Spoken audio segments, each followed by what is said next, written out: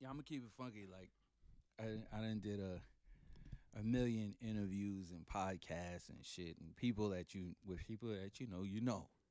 But it's different when dude like knows you, But and he's like, that's gonna be the fun part.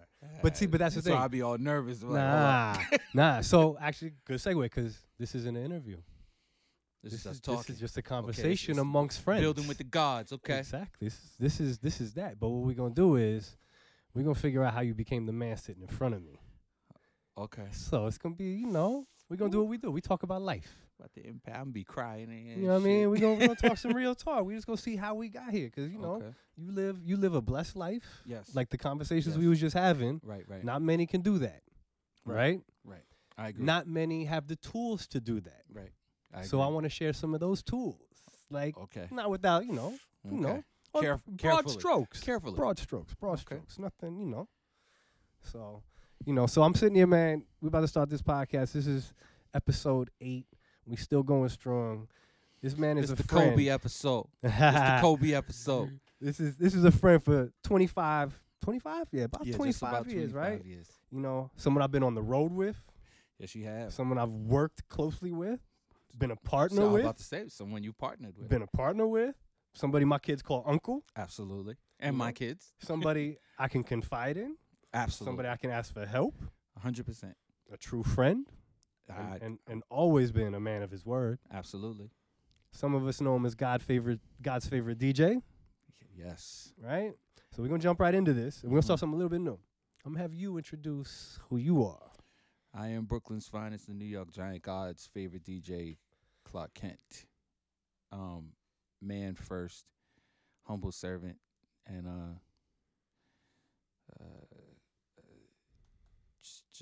just trying to be right with it. Period. I mean, aren't we Take all? care of Well, my- hopefully we all are. Take care of my kids and my wife, and just be happy. Which you do a very good job of. I'm trying.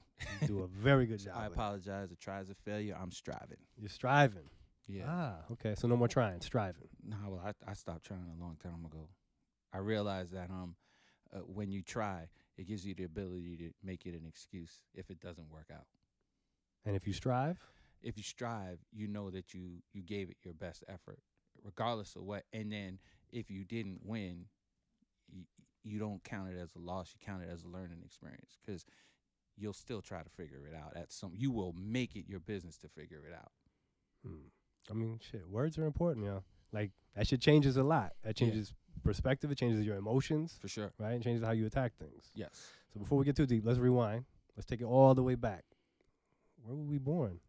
Panama. All right. Came here when I was 2 months old. I've lived in Brooklyn 51 and a half years. Yeah. Long time. So what's family life like in Brooklyn for you? For me, it was fine. I'm from Crown Heights, and when you're young and you're black and you come from the hood, life is what it is, and things look a certain way, and it's not confusing to you because that's just the way it looks across the landscape. So when you see somebody who has a father, it's almost confusing.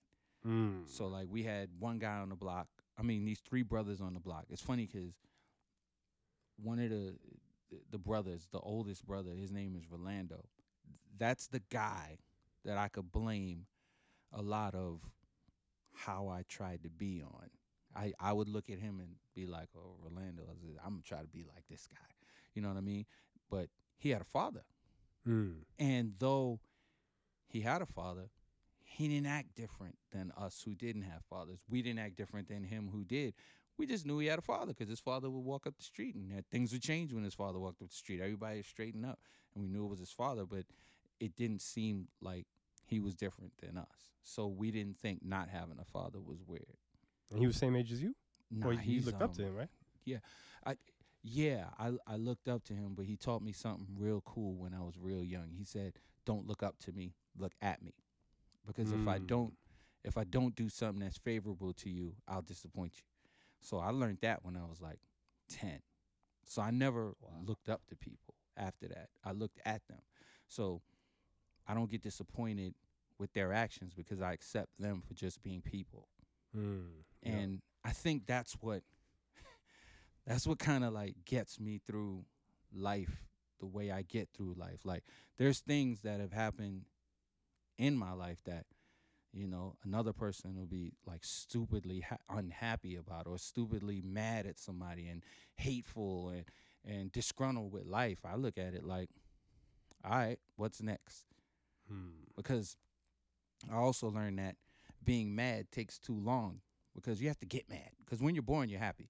So that means you have to get mad and then you have to get back to being happy. So all of that time, I really don't have it. So it's very rare that I lose my shit. You've probably seen me lose my shit a couple of times, but maybe a couple. Yeah, but like I don't like to do it because I think it's just time wasted. So I look at things and I'm cool with being able to go, it's over. Wait, so you have a choice? You don't have to be angry if somebody does some dumb shit to you? You don't have to automatically call them out and talk shit? Not necessarily, because it's almost like I know how to pick my battles because I can look at somebody and figure out, is this going to help them if I say something, or is it just going to make a bigger situation for no reason? Like, I'd rather, keep it moving and then don't have to think about it no more than to say something. Somebody doesn't know how to take what I'm saying in a good way or in a, in a constructive way. And then they got a feeling or a ways towards me about something. And then I see them another time and they be like, yo, fuck that. And I'm like, word, okay. Again? For no reason? Again? Because I don't think anything is really that deep. If you're not shooting my parents and my kids, and you know what I'm saying? Like, nothing's really that deep. Because it'll be over as soon as it's over. So it's like, but if I get there, then I'm just like disappointed. I don't like to get mad. So what did this dude do? Like, was he in the hood? He Orlando? Yeah. He was just older than us, and so he went to school, and he was just super, super cool. And he was like the guy that was respected by the killers and the hustlers, but didn't have to be a killer or a hustler. And they weren't going to try him. You know what I mean? So, like, you could get tried in our neighborhood being all of those things, but it's almost like the killers, the hustlers, tough guy, all of those things. Like, he was just the one guy that you weren't going to try him the same way that others would get tried. So it always bugged me out that all of the killers, all of the pimps, all of the hustlers loved him.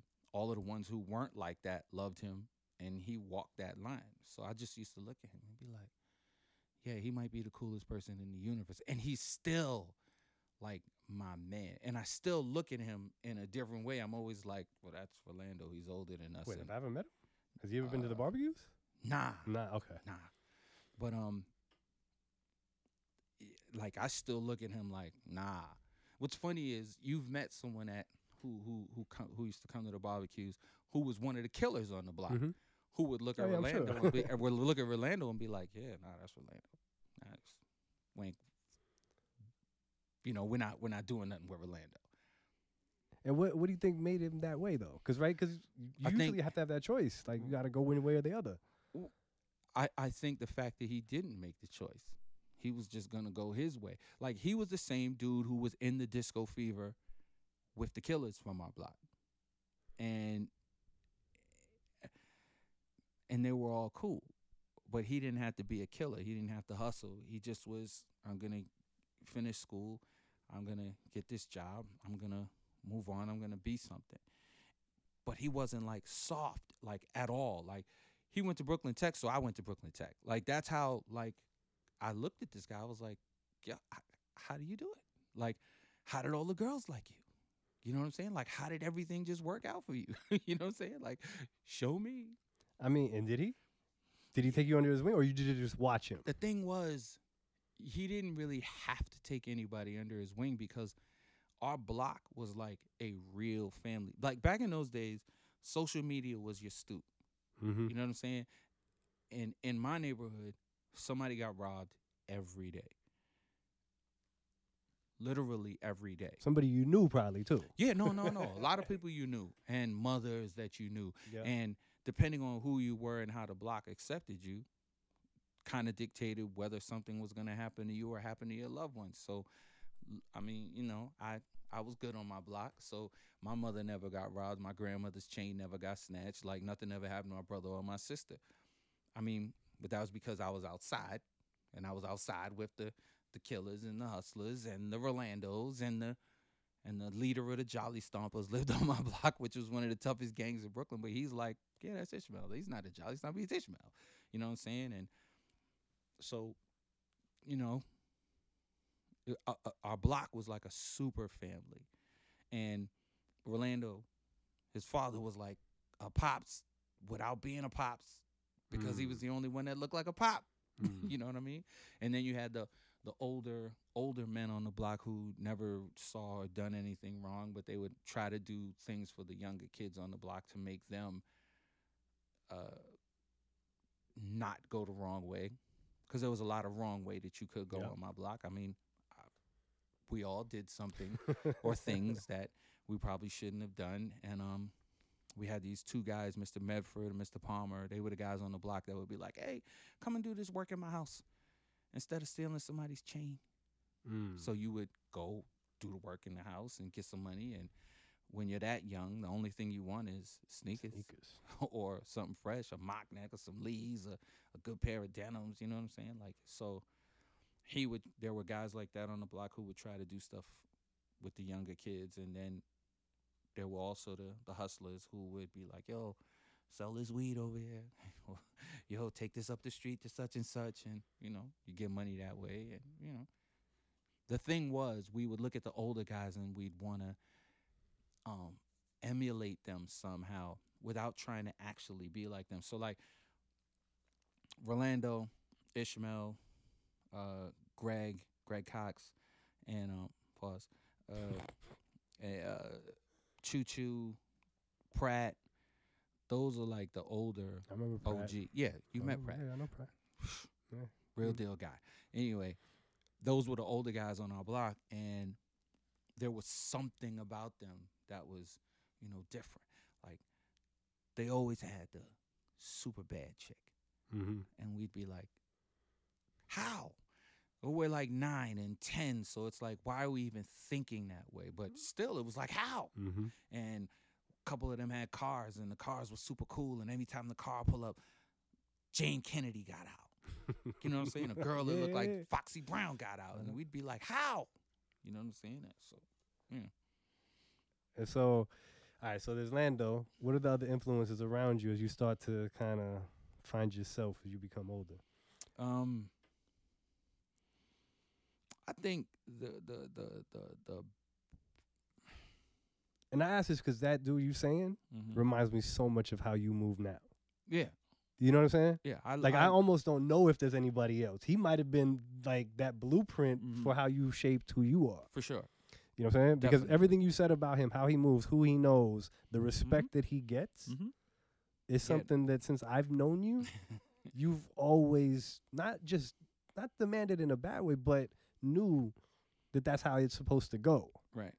You know? And you got that respect from everybody. And you've always been able to move like that, right? Yeah.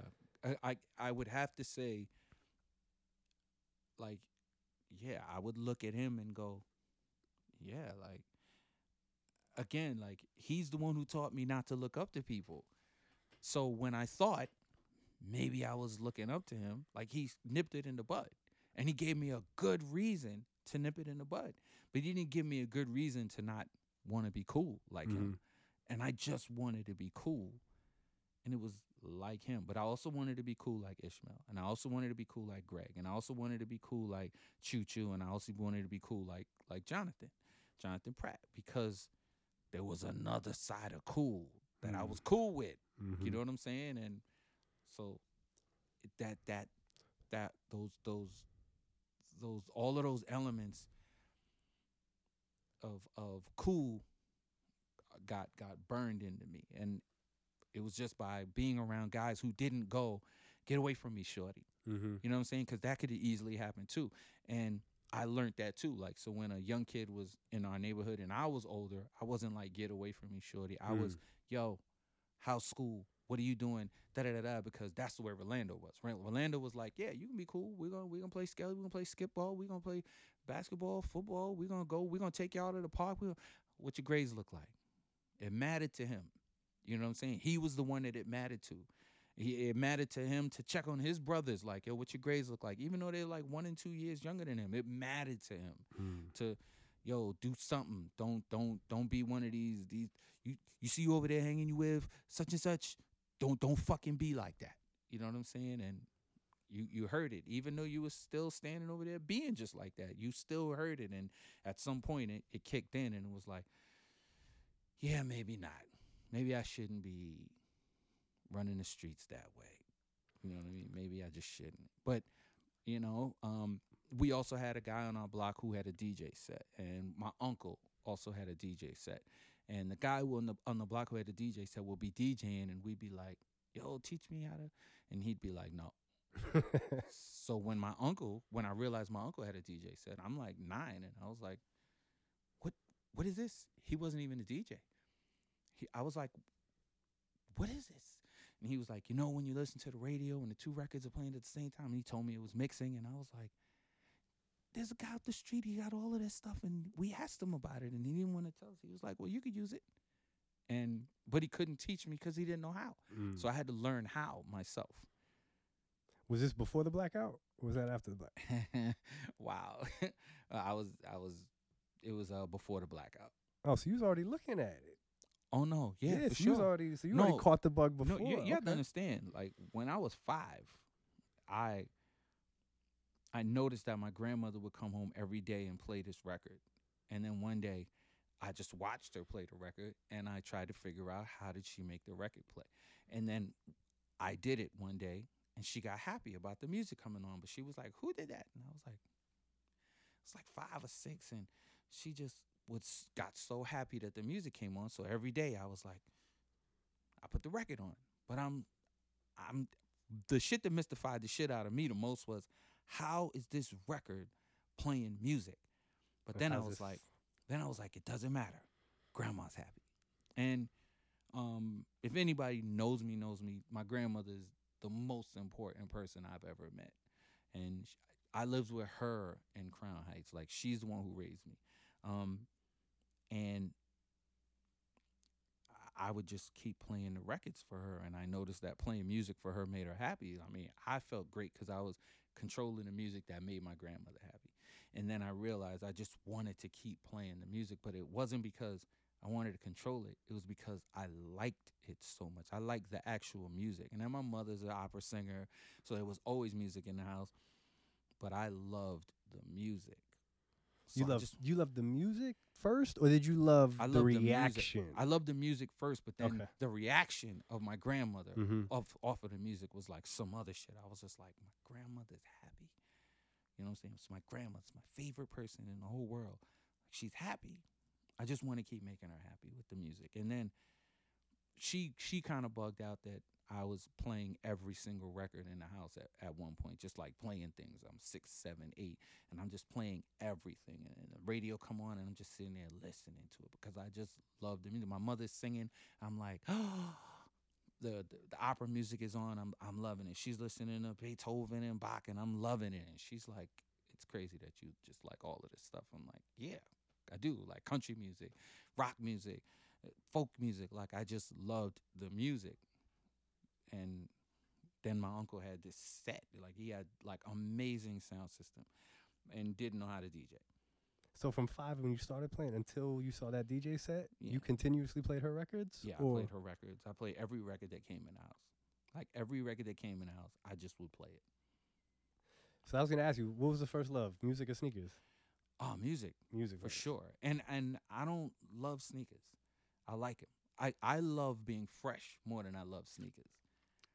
That's True. what it is for me. The shit is about being fresh. Like, what these kids are into is nowhere near congruent to what I'm into. Like, I went to a Polo factory store yesterday and spent what would have been the equivalent of $3,000 on Polo shit because I love Polo clothes. And they had shit that I've never seen before. I was confused. Like, where is all of this shit? Where was all of this shit? And, I'm a dude who every day gets online and checks polo.com, checks Macy's.com, big and tall section. I check Rochester, big and tall. I check DXL every day. Like, what's new coming out with Polo? What's new coming out with Polo? What's new coming? Because I'm a Polo fanatic. I like fresh gear. Like, I've been on it. Like, none of this shit that these kids are talking about and these shit you see on all these blogs, none of this shit is new to me. Like, nothing. Like, I look at it and I think, y'all ain't doing it for what we was doing it for. Oh, no. I'm telling you, the freshest motherfucker in the world that I've ever seen is a guy named Born from my neighborhood. Like, Born was the freshest motherfucker on the planet, and he was from our block. And every time he wore some shit, I'd be like, what? And he always had super bad girls. So I always thought that the way he presented himself, the way he dressed and what he was wearing and having shit that nobody had is the reason he had all of these girls. That's what you just believe. You're a kid. You know what I'm saying? But, so my shit was about being fresh. So, like, at 9, I'm buying sneakers so I could be fresh. At 9? Yeah, because with the money you're making? Yeah, with the money you're making, doing whatever that you're doing, you go buy sneakers, and if your sneakers are brand new, it looks fresh. Yeah. So every week we did something to make money to buy sneakers. And so, at 9? At 9, yeah. Because we were disenfranchised, so you really couldn't, like, ask your mom, like, Ma, I need $10 every week. Nah, it sounds stupid to her. You know what I'm saying? It sounds stupid to my grandmother. But they would go, where you get all these sneakers from? Oh, well, we work for Mr. Medford. Oh, I work for Mr. Palmer. Get on the bus, 50 cents. This is how long ago it was. Bus was 50 cents. Go down to the Glenwood Flea Market, buy a pair of Pro-Cats for $9. Risk your life getting back. You got a fresh pair of sneakers. And that happened like every week, because every week Mr. Medford and Mr. Palmer tried to keep us away from doing something that wasn't right. Yeah, I talk about it now. It's crazy how people. I was at Hype Fest, and I was likening it to being in a movie, right? And you're walking around, and everybody there is playing a character that's supposed to be cool, right? Like, because if you took away the internet, would everybody dress like that? No, right? Because they wouldn't have a reference point, right? They wouldn't have something that they could copy, right? And I try to tell people the difference in the way we shop, right? We were all cool, right? We were all fresh. But it wasn't because we dressed and wore the exact same thing. We was trying to do something different. We was trying to do something different, right? Maybe the same brands, and maybe the same this. But I remember going into a sneaker store, looking at the walls and going, all right, my homie I'm with got those on. My other homie got those. Right. You got those. Give me those. I'm giving those, yo. Right. And then give me those laces, give me that, give me this fit. And now I'm me. Right. Now it's like, no, I'm assimilated. Right. I'm wearing the uniform that says I'm cool. Right. I have I have this, and now I'm okay. Right. Right? It's so crazy. And shit looks crazy, too. And shit looks crazy. Some shit, I tend to think that 75% of these kids are colorblind. I don't know if it matters to them because whatever on trend thing is happening. Yo, just because it's on trend doesn't mean it should be worn. To people like us, which is who understand Real Fresh. Well, because Real Fresh to us was what them hustlers was wearing. See, like, if somebody, like, when people say, DJ Clark Kent is considered an influencer, I will never call myself an influencer. You ask me, the influencer that I saw was hustlers. We wanted to dress like hustlers. That's it. We wanted to dress like hustlers. Like, they damn near introduced everything to the hood. And then they all look different, but they all look fresh. So it was on us to be figuring out how are we going to get that thing. And it was all the hustlers. Well, because they were the people being able to get out of the hood because they got the money to go and do that. Exactly. Right? And then they would bring it back. Right. And show you shit can be different. You don't have to go to Utica Avenue and shop in the same store that everybody else shops in and get the same colored leads with the pinstripes that everybody got. And then all of us wearing the same shit on any given day. You know what I'm saying? And it was different. It was way different. Yeah.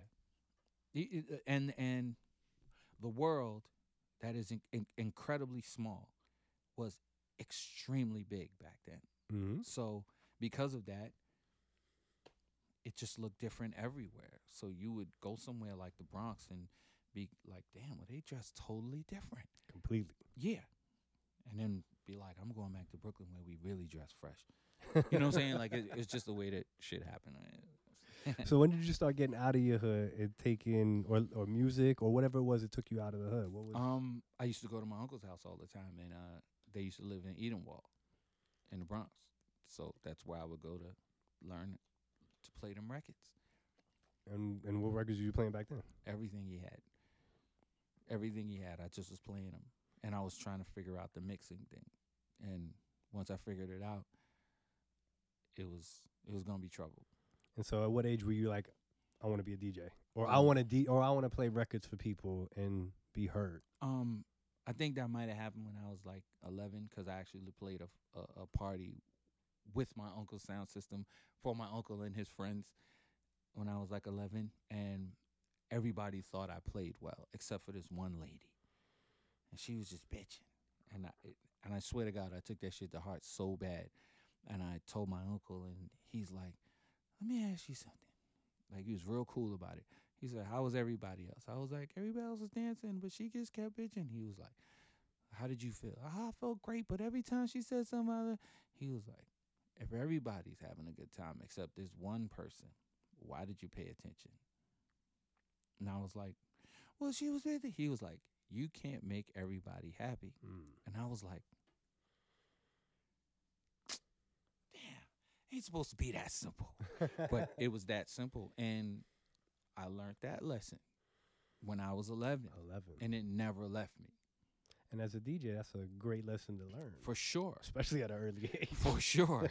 Because it's impossible to make everybody. Your mission might be to make everybody happy, but I let that stop being my mission when I was like 12, 13. Like, I just really, when he first said it, I was like, okay, but I wasn't playing a party the next week. And then the next time I played, I might have still had the thought. But then after that, I was just like, when I played Lincoln Terrace Park with Grandmaster Flowers, and I realized, you're 12. Like, the park is going crazy. You don't even give a fuck if somebody likes it or not, because you're doing something that ain't no 12-year-old is doing. You playing in Lincoln Terrace Park where you could get killed with Grandmaster Flowers right next to you. Yeah, fuck what anybody thinks. And then I was just like, yeah, I can't make everybody happy, but I can make myself happy playing records. So now you playing records in the park, in the jams, at 12. Yeah. Most 12-year-olds can't go to the jam. Can't go to the jam. Most 12-year-olds are in the crib, but where I lived, like I said, it was really, really a family. And you could be outside till 2, 3 in the morning because the family was taking care of you. The block took care of itself. Our block really took care of itself, which is incredible because you didn't have nobody's mother screaming at them to come inside. You know, if your mother called you to come inside, that means you didn't do something. You had chores to do. Something. You just didn't do something. So, like, if you knew you were supposed to wash the dishes or whatever, wash the dishes. You ain't going to get called inside. If you don't, you're going to get called inside. You're going to get embarrassed. You're going to get called inside. That's that. Was there a specific jam or anything that made you go, this is what I'm going to do for the rest of my life? It was that day. It was that one. Lincoln at Terrace. 12. Lincoln Terrace. Right after, I ran home. It had to be like 11 o'clock. Lincoln Terrace was 2 blocks from my house, but Grandmaster Flowers is Grandmaster Flowers. It's 2 blocks away from the house, and he let me play on his set. And I came home, and I was like, Grandma. She was like, what's wrong?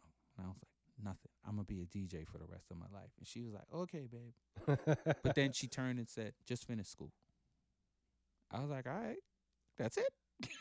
You know, because me and my mom was cool, but me and my grandmother was super tight. So when she said something, I wanted to make sure I did whatever she asked me to do. So I was like, that's it? Okay. So I'm like, that sounds easy enough. But I could do that. Yeah, I could finish school for you. It's all good. Were you good in school? Yeah. I guess I was bright.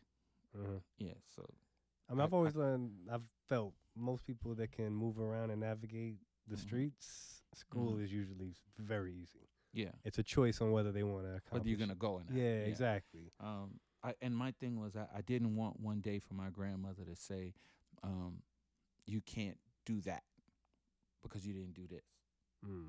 And I didn't want to hear her, like, I didn't want her to try to take that away from me because I didn't do that.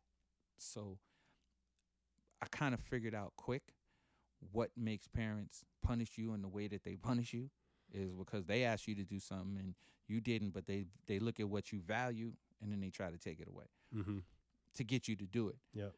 It doesn't necessarily work that way now for kids, but back in the days, that shit worked. Yeah. You can't tell me I can't play no music. That doesn't even make sense. So I didn't want to be told that. So I did what she asked. Made it happen. So now you're 12. Your aspirations to be a DJ. What was the plan? What was the goal? What was? Did you have these big dreams all of a sudden at 12? Like the thing is, like, and we got to give context, yo. Hip hop was not anywhere close to where we are at right now. There aren't like 50,000 other DJs playing all these festivals and everywhere else. There wasn't really none of that really going on. If you heard of a DJ, that DJ was becoming famous because he was like one of the only ones around. So.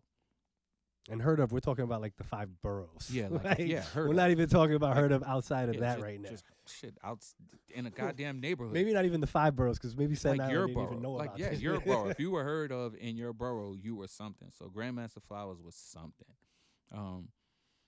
Pete DJ Jones was something. Like knowing and meeting and dealing with these people and being introduced to Larry Levan when I'm a kid, like that. Those are.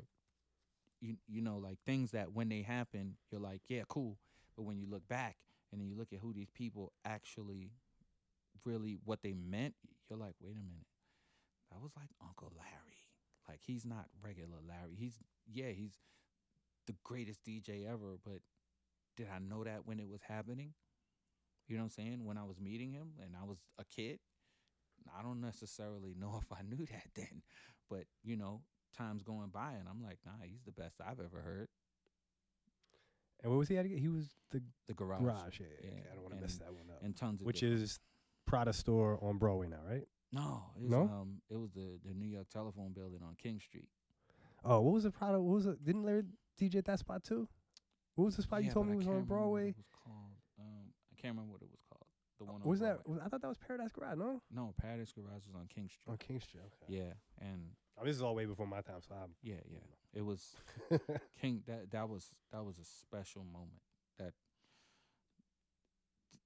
going to the garage was crazy, but going to the garage and being in the booth with this guy who was playing like the most amazing music ever, like this.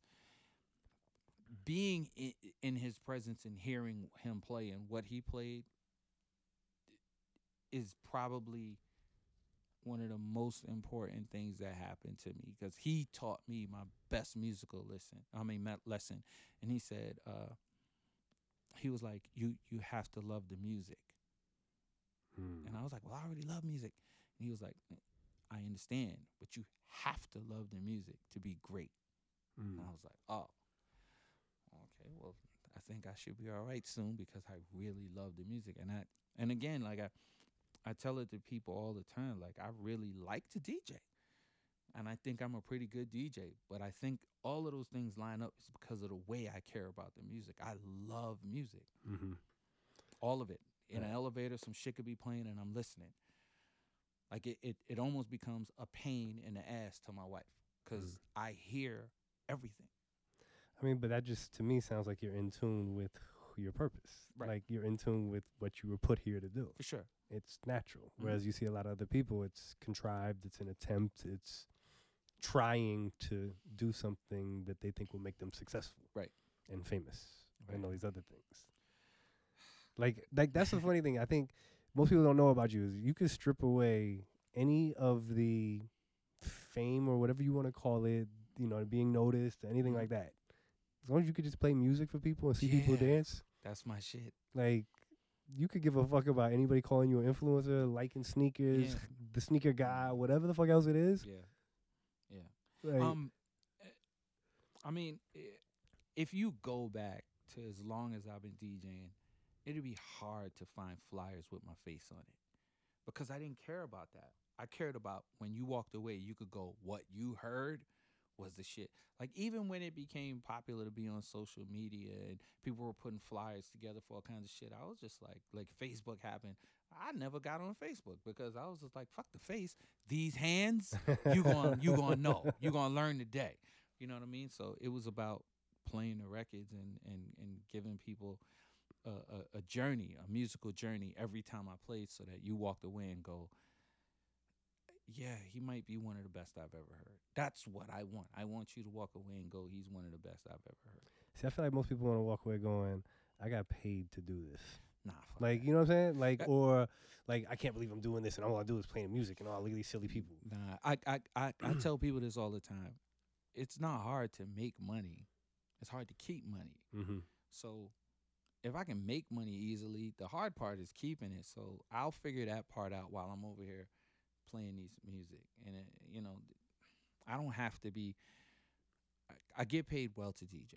And I get paid well to DJ because I really, really work hard at being a respected and good DJ, and I know my worth. So I get paid well. Are there DJs who get paid more? Sure. Do I want to be one of those guys? Not necessarily, because they're not actually DJing. So I want to be known for DJing because I actually DJ. You know what I mean? 100%. These guys who are throwing their hands in the air while their mixes are happening and getting paid $100,000, it might be cool to get it, but I look at it and I think, that's not you. Yeah, it's not me. So I'd rather be playing and taking the trip. Let's go. Let's musically have a good time. That's what it is for me. Like, all this other stuff is just other stuff. I mean, but that's the world we're in now, right? Mm-hmm. There's so much other stuff. Mm-hmm. There's extra shit that's unnecessary. For sure. What was the first DJ name, and then how'd you get to Clark Kent? It's funny because the first DJ name was Clark Kent. Mm-hmm. Because the kids called me Clark Kent because I wore glasses, mm-hmm. and they made fun of me. Cool. Then at some point, I was also writing graffiti, and I was writing Blink. So I tried that, DJ Blink. No, go right back to Clark Kent. But then one day, I tried Grandmaster Blaster. And it was the worst shit ever. And my boys, I was DJing for a group called the Hypnotic Force, and they put it in a rhyme, and we did a park jam, and they were, Grandmaster Blaster, cut faster. And I was like, okay. So I did the routine, I cut faster, and then right after it was over, I was like, Clark Kent, go right back to that shit. For real. Like, it didn't feel right. No, it was terrible. I was Grandmaster Blaster for 2 weeks, if that long. But they put it right into a routine, and we did a jam, and the way they put it in the routine, like, what I did was amazing. I just was like, this is fucking a terrible name. But that one wouldn't have fit. No. Yeah, I couldn't imagine being Grandmaster Blaster at 50. Nah. That shit would have just sounded stupid. So it's funny because Just Blaze knew that, and I was like, how the fuck do you know that shit? Like, that guy? Come on, bro. No, I don't. Yo, come on, no. But he's you know him. He's one of those guys. Because he's the guy who had. That's how he and I got really close. He's the guy who had all the technology shit. I'm the editor. I'm the lifestyle editor at The Source. Mm-hmm. Well, actually, the lifestyle technology editor at The Source. He's getting shit before I'm getting it. That's crazy. He's knowing about shit at Nokia and Motorola and all these companies, asking if I have samples yet, if I have this and that. That's crazy. So he's that guy. He'll find shit, and he knows. He likes to know all that shit. Yeah, he definitely does. You know I love Just. He's one of my I know boys, I know he's one of those guys. Same way. Like, I can't wait to have him on here also. Like, but he's one of those guys like you that it's the music. Right. It's definitely the music. You know what I'm saying? Like, he'll go and he could have this conversation and go hours and hours. I'm sure you guys can go song for song. Yeah, for sure. On a lot. We've done it a lot. I'm sure. So what was high school like, man? So you DJing now? You're moving. I'm DJing. You're fresh. I'm very. You're very fresh, right? And there's other things happening, man. There's a lot. Yeah, it's all kinds of stuff happening. I went to Brooklyn Tech, and then I was a little rough in Brooklyn Tech, and we was writing graffiti. We were carrying guns to school. It was just dumb. We was doing a lot of dumb stuff. I know you don't like to glorify these parts, right? Man, nah. But it's also like it's important because it's the makeup of who you are, yo. And because a lot of people get caught up in the wrong choices, and they think they have to do those things, and they think they have to continue to do those things, right? And then they fall into the wrong spots. For sure. Well, we were doing a lot of things that we didn't need to do. You don't need a gun in ninth grade. You don't. And we was carrying guns to school and just doing ill shit. And then one day I might have went too far. Not with a gun or nothing like that, but I might have went too far and got in trouble. And then mother gets called and everything is whatever. It's going out of whack. But I think that was the moment when my mother was like, this is enough. And then like I said, I went to Brooklyn Tech, so smart kids schools. But I was but also one of the largest schools. Yeah, but I was rough back then. I played football, I played basketball, and I ran the streets. And Rolando went to the school, so I'm just I'm good. So Rolando's a senior and I'm a freshman, so like I'm being tough with a tough guy who's not really a tough guy. He's just no one's gonna fuck with Rolando, and I'm his little man's. So motherfuckers didn't want to have a goddamn thing to say to me, so I abused everything. And then one day, a recruiter from a school for so-called gifted kids that were a little, on the edge from a boarding school came and was like, well, who's the kids that you think would benefit from our program? We're giving scholarships. And then, him, the Franklin boy. Yeah, he's out of his fucking mind. Because I was compared to a kid in another school. Like I'm comparable to the kid who was in a zone school, but I was doing it at this school. So it was just like heightened. And so it's funny because my main man who was in the school with me then, who's still really cool with me, like he finished. I'm looking at that shit like, how did that happen? He was just as wild as I was. And he got to stay. He got to stay. But they didn't tell the kid. They just told your parents. So they go to my mom and like, we have this opportunity. And she was like, yes. The next summer's coming, and 10th grade is coming. And then she's like, her and my grandmother is packing stuff in a trunk. Like, and I'm like, oh, shit, y'all just got me new stuff. Like, man, y'all don't buy me nothing. Don't buy me nothing. Like my mother didn't buy me nothing back then because I was getting it. I was getting it, so I was getting it myself. I was just like, shit. Well, yeah, we're gonna go somewhere. I was like, okay, cool. Why are we taking that? No, I just want to take you somewhere. It was a Saturday. We drove up to this place upstate New York, and they were like, you're gonna go to school here. What the fuck? What do you mean I'm going to school here? What? They hit you like that? Wow. Tragedy. Wow. And so your life is upside down. My life was totally different. All right. Because it's a bunch of rich kids and smart kids and like, like spoiled kids, but I'm this one kid from the hood. And because, over time, because I was from the hood and because when you're disenfranchised, you think a different way. You think survive. You don't think, yeah, I'll be fine. You think survive. So I became the guy at the school. I'm like, well, all you motherfuckers are going to do what I say. But I also realized that if I don't get it together, I'm never going to get back home. So I did the rest of my schooling there, and like weird shit happened. Like I was 14, and in New York we used to wear combat boots, and I went up there steel-toe joints, and I'm wearing my steel-toe joints, and everybody's clowning me, and I'm like, I don't get clowned, but I was getting clowned by all the kids, and they're all wearing these construction boots, and they're like, yeah, you're going to be cold. And I was like, fuck y'all. Y'all are going to be cold. And they were like, no, you're going to be cold. Up here, you're going to be cold. And, oh, what are those? And everybody's wearing Timberlands. And I was like, what the fuck are Timberlands? So I got clowned. But so now after a while, I was mad because I was getting clowned. So I go into Bennington, Vermont, and I get myself a pair of Timberlands, and I'm comfortable. But then it's about to be Christmas break, so now I got to go home with these boots. So I go home, and everybody at home is clowning me because I got construction boots on. And I'm like, what the fuck is going on? Like, I thought, I swear to God, 14, this is like 82, something like that. When I'm 14, 10, yeah, maybe. No, yeah, no, it's 80.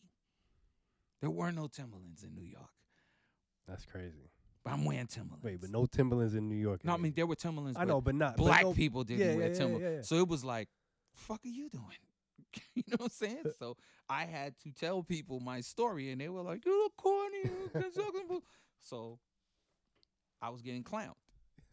So I still had to go back up to school, but I felt cool there because that's where I was at the most, but I was clowned in New York. 2 years later, everybody in New York's wearing Timberlands. I'm like, did I do that? Did I do that? Because y'all clowned me. You clowned the fuck out of me. The funny part is, anybody who really knows Timberland's history in New York City knows they didn't wear the construction boots. They wore beef and broccolis first. So the field boots was first. Field boots was first, but I had already been wearing construction boots. So then that year, when the field boots started, I brought field boots back up to the school. I'm looking at everybody like, fuck y'all. My Timberlands are better than all y'all because now I feel cool at home, but now I feel cool here because I got Timberlands and this should set everything. And now we should all be even now, right? We're cool? Yeah, but it was wild. But I went to the school upstate and I had a DJ set, so I was comfortable. But I played at every school function that Wait, but you had your DJ set. Yeah, I took your parents packed the DJ, or when you went back, when you I got went back, it? I brought it Okay. back. Yeah, I brought turntables, mixer, amplifier, and speakers back with me. It wasn't a crazy set, but it was what I had, and I brought it back, and I just was like, "There's no way that I'm gonna be staying up there and not have a DJ set."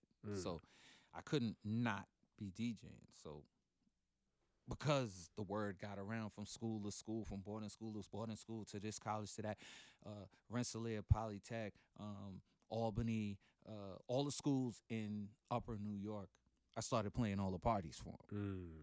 I'm like, fuck it, I'm from New York. I play better than all of y'all. You know, that was my shit. Like, if I'm from New York, I definitely play better than y'all. Yeah. So it was like, oh, that's the New York boy. Emma Willard was an all-girls school. It's girls. It's enough for me. I'm playing. I'm there. Yeah. So I played at the all-girls school. I played at the school that Bill Cosby's daughter went to, Northfield Academy. I played at everything in that area. So enterprising, to say the least. Yeah, I wasn't really getting paid like that, though. But I was playing. But I had to. I had to. I mean, but you was getting paid in awareness. Absolutely. You was getting paid I was getting paid in. You going to know who the fuck I am. You was getting paid in practice. For sure. How to rock. For sure. Right? Right. Yeah, and then I was getting paid in, we always won him. Yeah, learning to know your worth. Right. Understand. For sure. That's a lot of gems. Yeah, for sure. For sure. I would go home and play for money when I got home. You know what I'm saying? Like, I play all the jams of town. I mean, upstate New York, so. But that probably put your confidence in a whole nother place, right? Because at first, you was like, I'm fish out of water. The fuck am I doing up here? Yeah. Now I'm high in demand.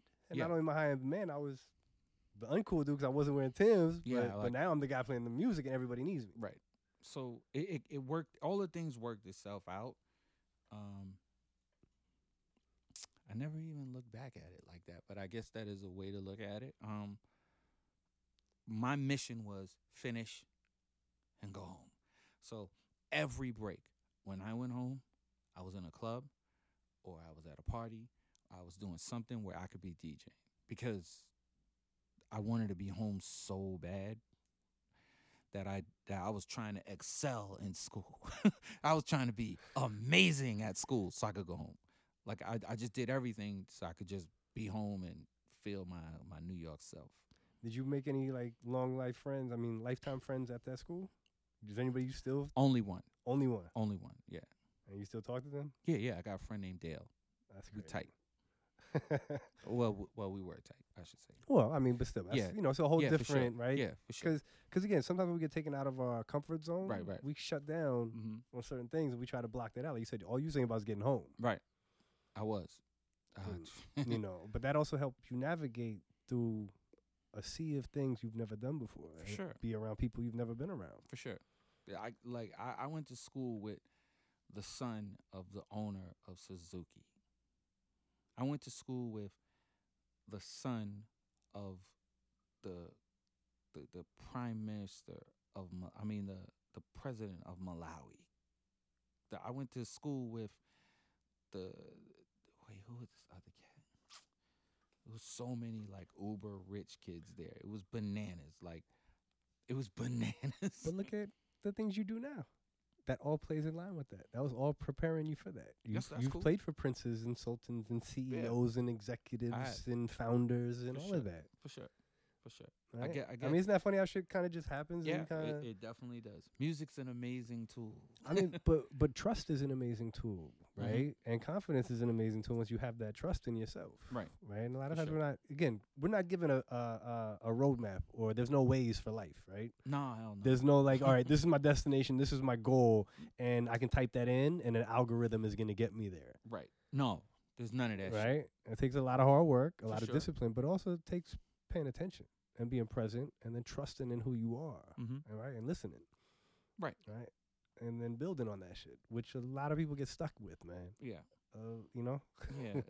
I think the reason why people get stuck is because the people around them are stuck. True, but you could have said that about growing up in Crown Heights. Those people are stuck, right? Yeah, a lot of people from the outside would look at those kinds of people. But what I'm saying is the people who get stuck based off of the people around them that get stuck are basing what they do on what they do and what those other people do.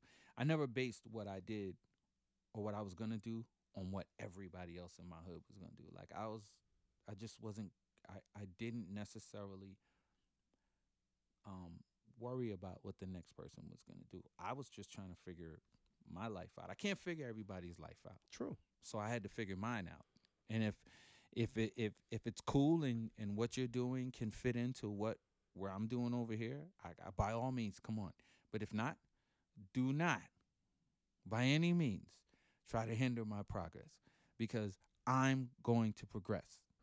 You know what I'm saying? And if you're not okay with that, then you should probably go do something else or go hang out with somebody else. I mean, that's a good way to put it. So after high school, get out. What happens? You going to college? Where do you go to college? Boston. I went to Emerson. And so what was college life like? Quick? Yes. What you mean? I stacked 4-year program in 3 years. And graduated and got out. That's it. Yeah, but why? I played heavy. Like, that's the reason why I got so much love in Boston, is because I played all the clubs, all of them. Every time I had time to play, I played. I mean, I know RSO when they first started because I was out there playing. I know John when he started the Source because he went to the same school. Like, I know these guys and everything that happened in Boston firsthand because I was there and I was playing all the time. Like, if you meet G-Spin might say, like, he's copied sets. He might say that. He might say, oh, I know Clark from when I was a kid because I was in his neighborhood DJing where he was DJing when he was a kid. And so the focus was just music and get the fuck out. Get the fuck out. To do what? So I can come back home and get right to it. But why didn't you just go to school in New York then? Because they didn't have the thing that I was trying to do.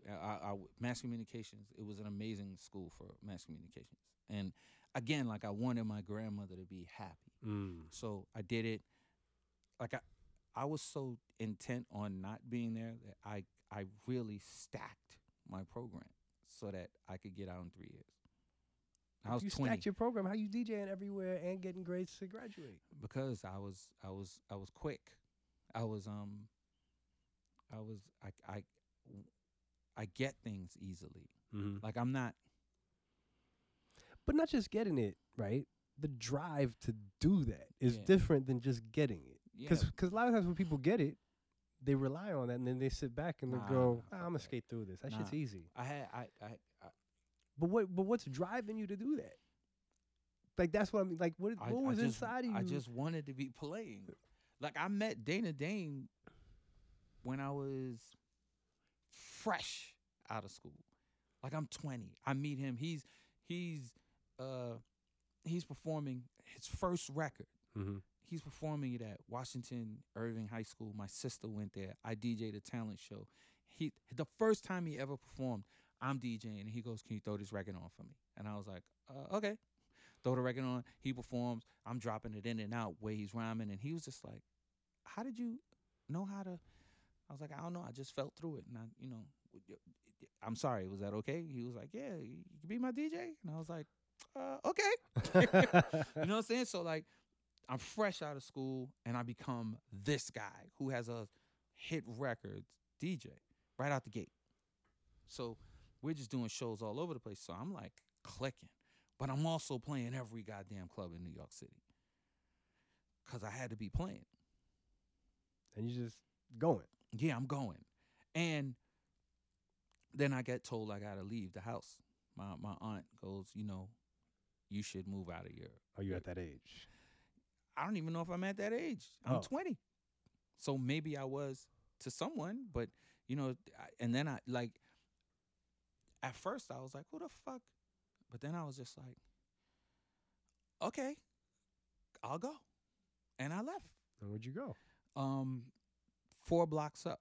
My man, who's super tight, his mother was moving to Virginia, and she just had this house and was like, if you can pay for it, I mean, you can stay here. And then I paid the rent, and I was staying there. And then one day she goes, well, if you got this amount of money, I'll sell it to you. She didn't expect me to have that kind of money. I just was like, yeah. And she sold it to me for dumb cheap. House was worth like 4 times what I paid for it, maybe 5. And I lived there. I built a studio in there. I recorded records in there. The debauchery happened in there. Everything happened in there. It was a crazy time. Wow. That's pretty lucky. But it started by, Dana Dane going, yo, be my DJ. I was like, bet. Went on tours, all that kind of shit. So how far did you travel with him?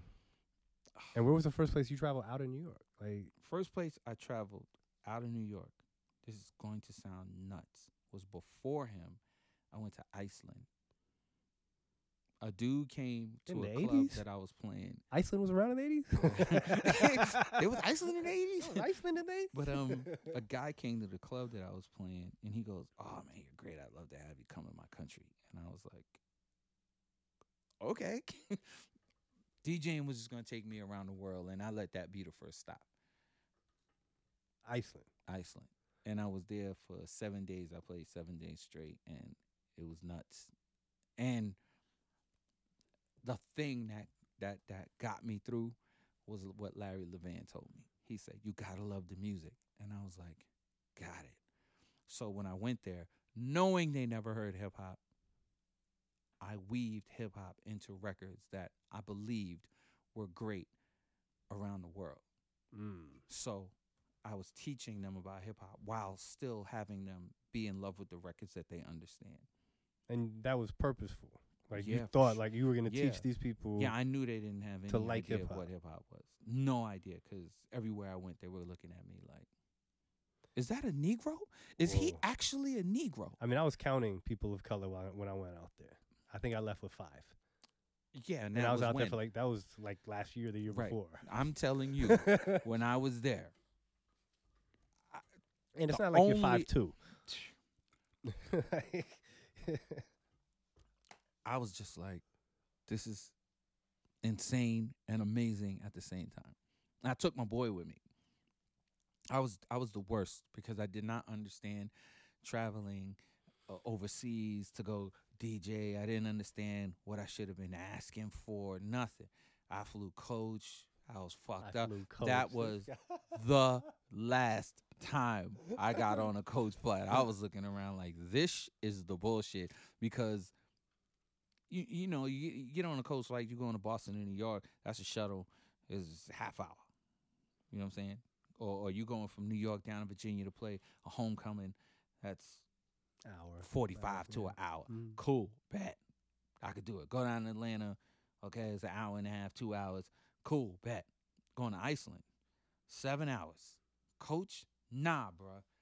And then from that point on, I couldn't give a fuck if I was going 20 minutes away. I'm never flying in coach again. Like, it's because I just was like, this can't be life.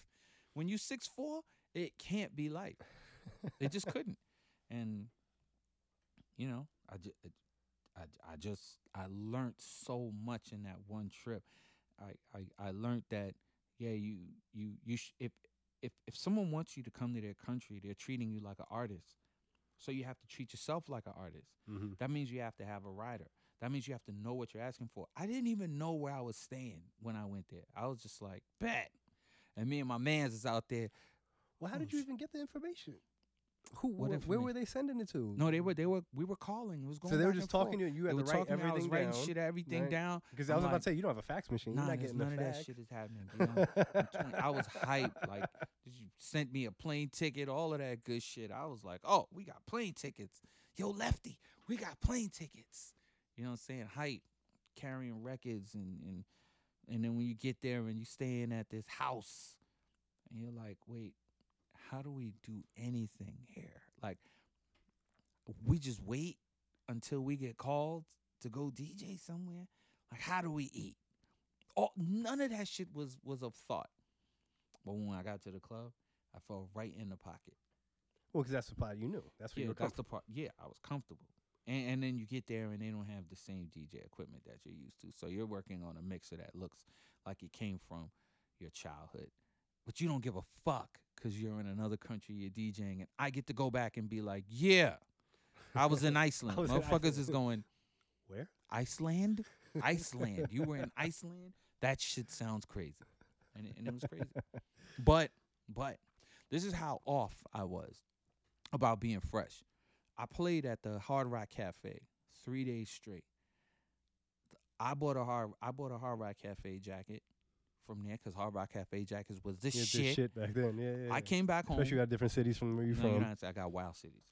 But that was the first out-of-town joint that I had. So I come back. I go to the fucking Red Parrot.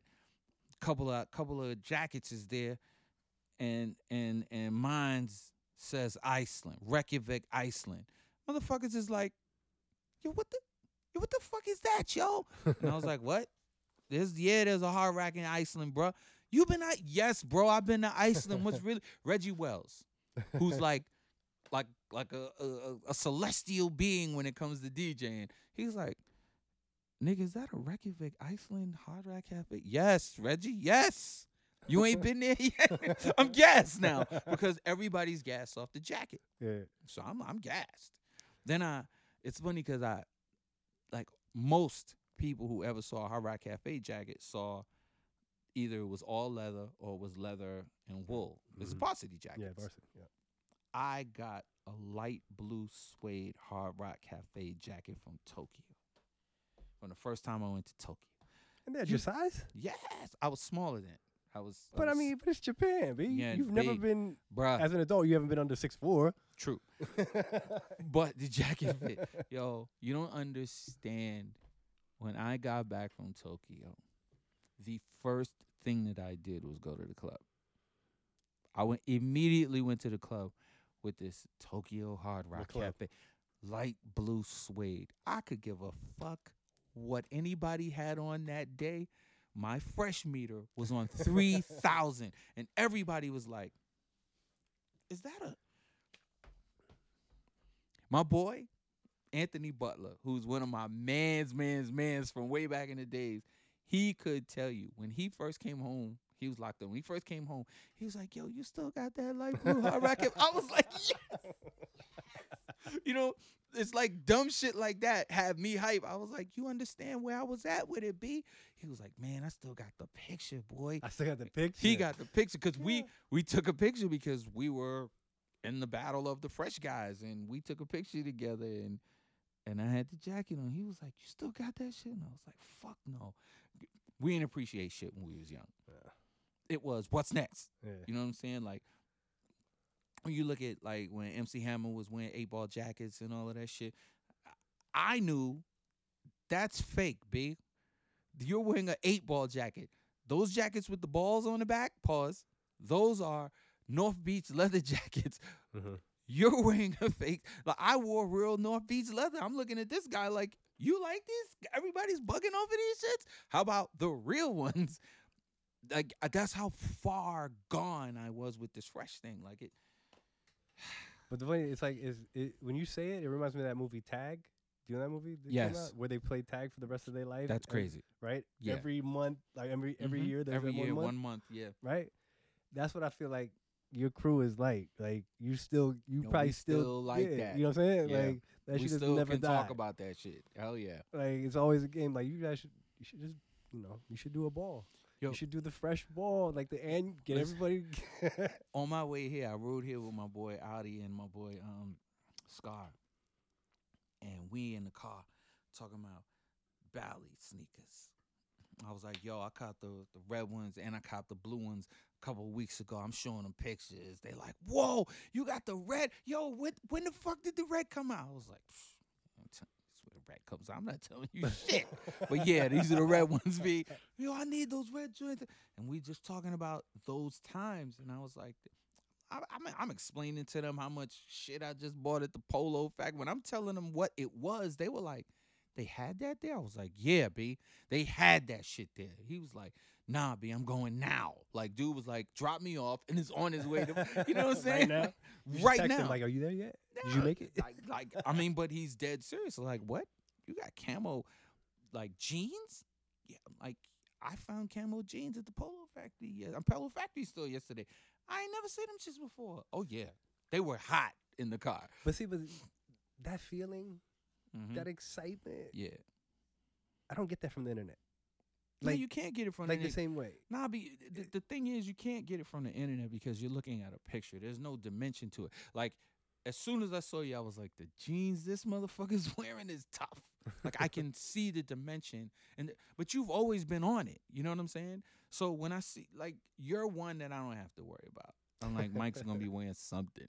It might not be the shirt today, but it's going to be something. So, like, I'm looking at the jeans going, fuck this guy with the jeans. You know what I'm saying? Not the sneakers, the jeans. Like, I see that shit. Like, I don't know, man. I'm a fresh addict. But it's different, you know? It's like it's hard to explain that emotion, you know? Yeah, we care. We care about that the quality. We care about fabric. We care about texture. We don't care about the like in the picture. Like, but is that the difference then? Is it? I think more we do this more for ourselves than most people. I feel like now do it for other people. I think what it did for us is different than what it does for these kids now. Like, it was so that we could rock it and have each other go, killed it. Mm-hmm. Now it's just, these kids just be like, I got it. Don't wear it. They got it. Just because I have it. Yeah, just because I have it. Like hoarding. Fuck having it. But what's the point of getting it if you ain't going to wear it? To say they had it, and then they sell it, make the money back, or make more money so they can buy more stuff. All that shit is corny. But that shit is... But I mean, I guess to a certain extent we did it, right? In certain ways, right? Because there were certain places you go. Like you said, I had to go flash and go show everybody at the club. I got some... But it's like... It's more about, like, what I did to get that. Right. Than just having it. Yeah, I'm telling you, because... Right? Because, before you say it. Because it's like now, somebody could have paid 4 times, 5 times retail to have it. But we found how to get that shit for either retail or less. Oh, yeah. And I think... Like, if you look, like I said, Hard Rock Cafe jackets were brown or black, all leather jackets, and then black varsity jackets. Every time you saw a Hard Rock Cafe jacket, you knew exactly what it was. Mm-hmm. You don't know what a light blue suede one is. Yeah. So now you're just like, wait a minute, that's, okay, Iceland, Reykjavik, Iceland on a black one. It's like, okay, they got a Hard Rock Cafe. Okay, he went there. Cool. Wait. Is that light blue suede? Mm-hmm. Tokyo. You was in Tokyo, nigga? Yes, niggas go to Tokyo. Nah, for sure. All right, so this the fresh with showing everybody back in the day that it's the natural. That's what we do, right? The music, everything else. When did like the relationships with like say Big and Jay and all that kind of happen? Because there's some of them were similar times, right? Well, yeah, early 90s. Right? Very early 90s, yeah. Me and Jay and Jazzo, we knew each other from a long time before. And then I met Damon and his cousin Darian when they had these two groups, the Original Flavor and the Feature Sound, that they wanted record deals for. I met them by accident. They came to see Kevin Woodley at Atlantic Records. Darian Dash's stepfather was Cecil Holmes, Cecil, who used to work at Epic Records. And Cecil was like, go see Kevin Woodley over here at Atlantic Records and tell him about your artist. So Kevin was supposed to meet with them, and I went into the hallway, and I was like, who y'all here to see? And they're like, Kevin. And I was like, come on, I'll meet with y'all. And I took them in an office. I met with them. I listened, and I realized that one of the guys in one of the groups was Ski. Now, I knew Ski when he was in a group called the Busy Boys. I met him when I was on tour with Dana Dane. And then I was on the radio in New York, and he had a record, and I was burning his record when I was on the radio. And I always told him, yo, if you come to New York, I'm going to give you a record deal. So now I can't go back on the word. Plus, I thought he was dope. So I was like, okay, I give you a record deal. And then he was like, yeah, it's Dash Entertainment. I was like, okay, so I give you a record deal for both of your groups. And like the next day, me and Damon became super tight because I was like, well, let me go learn something about you. What do? We go to Harlem. And he's like, why does everybody know you up here? I went outside before, you know what I'm saying? You heard of me like for your whole life. Like, you think it's a joke? Like, when I come up here, nobody's gonna. And his crew, the Best Out, I knew them because of the Same Gang, because I was cool with Same Gang, and basketball tournaments and all that crazy stuff. So it was almost like an instant, super cool, regular, automatic fit. And the thing was, yeah, I'm from Brooklyn, but they couldn't tell.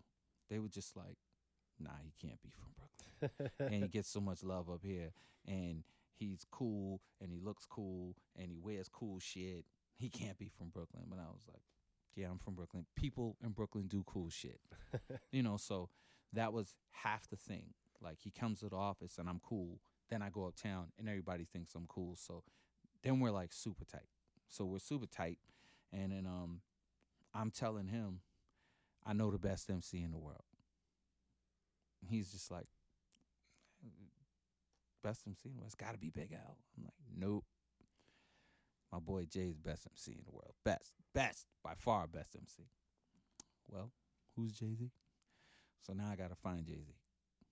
But the thing is, when I got my job at Atlantic Records, all I was trying to do was find Jay-Z. Oh, even before that? Yeah. Like, before that, I was trying to find him because I wanted to sign him and Jazzo first. That's the only group I ever wanted to sign was them two. So for a year and change, I was trying to find them. So this happened in the midst. And then I find them, and I'm like working on them, but I don't connect them. So I got Jay, and I got Jazz, and I got Sauce Money, but I don't make the connection because I'm working on this that I already got signed. So I'm trying to make these records so I could sign Jay and Jazz and Sauce and all of that, because when I found Jay, Jazz I found easily, and I was like, we got to find Jay. So I find Jay, and then they were like, oh yeah, by the way, this is our man Sauce Money. And now all of them are like amazing. So I'm just like, okay, So now I got to work on everything. Let's go. So, but I got this other shit over here with Dame, and he's got these groups, and he's putting his music out and whatever. And then I was like, you need to meet Jay-Z. When I introduced him to Jay, when I was telling him about Jay, let me say, he was just like, you from Brooklyn, Howard. He's telling me Big L's the best. And I'm like, okay, well, Big L's going to be the best for Harlem, dude. Jay-Z's the best ever. So I introduced him. I had to bring him to Mozzie Projects. He was just like, we're going to get robbed. I was like, nah, not everybody gets robbed in Brooklyn, Dame. He comes, he sees Jay. Jay's wearing Air Force Ones. He automatically thinks he's cool. Because now he's like, oh, he dresses like us. You went uptown. And I was looking at him going, you fucking ass. What makes you think you're the only people who are cool? Like that's Harlem. Like, yeah, but still. Anyway, so that went the way that it went, and instantly there was a thing between us that we were going to try to figure it out. And then he heard Jay and was just like, wait, he might be one of the best ever. And then we went uptown, did the battle with Big L, or tried to have the battle with Big L. Big L saw it was Jay-Z and was like, yeah, I'm not going to battle you, but I'll rhyme with you. You know what I'm saying? So at that point, that's when Dame was like, okay, yeah, he might be the best. And from that, things just progressed the way they progressed. I built a studio in my house so I could make his records because I was abusing other artists' budgets. It would take me 12 hours to do a remix. I would ask for 24-hour lockouts. So 12 hours would go on a remix, and the other 12 would go making records for Jay or Jay Sauce and Jazz or whomever. And in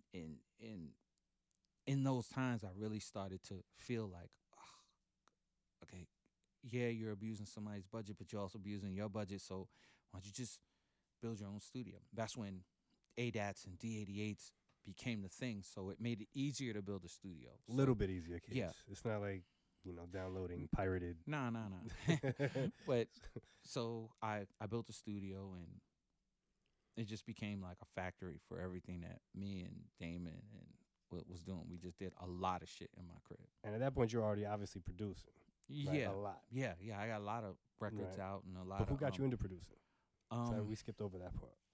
Who got me into producing? Got me into producing kind of by accident. Yes, I did a bunch of shit with Malik Ma. I was DJing for Malik Ma, but I was with Herbie Lovebug, and I watched him make a record and watched him use the drum machine. Yeah, I saw Molly use the drum machine, but I watched Herbie use a drum machine, and I watched Fresh Gordon use a drum machine. But Fresh Gordon was like a fucking wizard, so you couldn't really learn nothing. Like, he would do shit and it'd be done in like a minute and a half, and you'd be like, what the fuck happened?